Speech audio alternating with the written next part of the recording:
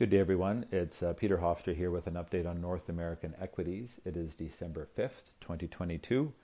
So last time we'll connect in this format for this year. And as we look back on 2022 in the last few years, I think it's very important to remember these are absolutely anomalous times. I mean, think of the events that we've experienced over the last few years. And where that's really manifest from an investing point of view is how central banks have really had to deal with an absolutely unique environment. And these inflationary pressures that we haven't seen in a long time are really what they had to react to. And usually inflation is monetary. It's because there's too much money out there. This is the first time in a long time when supply has not been able to keep up with demand. And there's all kinds of reasons for that, as we well know. But that's forced a reaction to something we haven't seen in a long time. But the point is that's absolutely what's been dominating markets.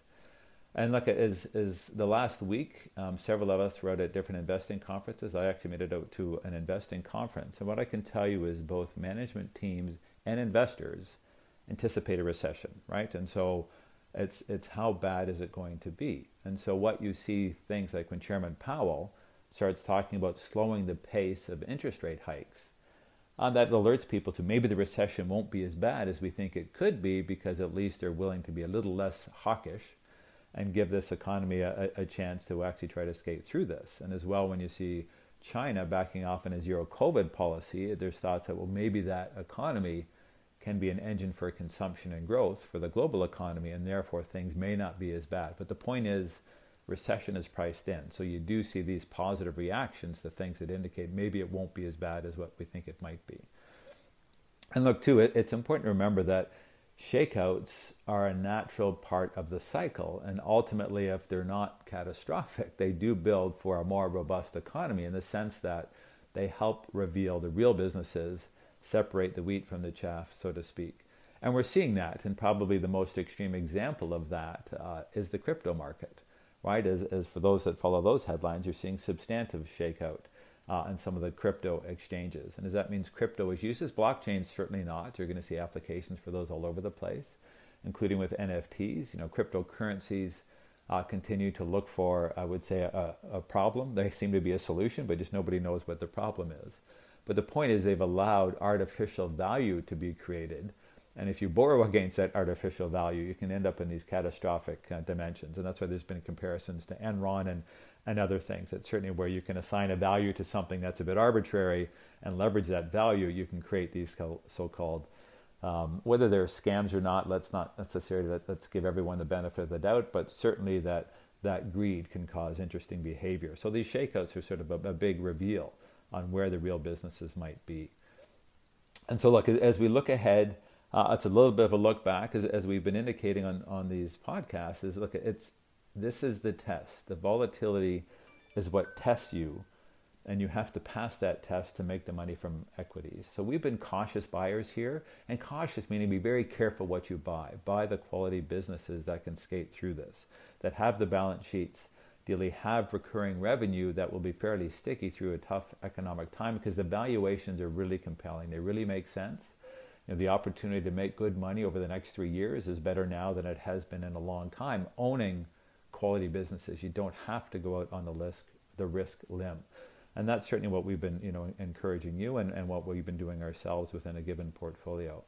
And so look, as we look into next year, a couple of things. We're going to continue to lap some of the inflationary price pressures, certainly on the energy side. The peak was sort of February of last year. Obviously that's we're lapping will be the anniversary of Russia invading the Ukraine. Think of that. That's almost a year behind us. But that'll sort of increasingly reduce those inflationary pressures. And then we'll see what happens with things like the employment picture. But that would indicate that it does give central banks reason to back off. And the rate hikes have been extremely aggressive. I think the other side of that is there's a chance they've overshot. And with lag effects, that is these interest rate hikes really take effect, that it could really start to hurt consumers. And that impact could be bigger than what's anticipated. But I think the other side of that is that probably causes central banks to go through a steep reversal, which would be good for markets, right? And so we want to continue to watch how things play out. We're continue to say, look, volatility could prevail for a while in this interest rate environment, but hang in there.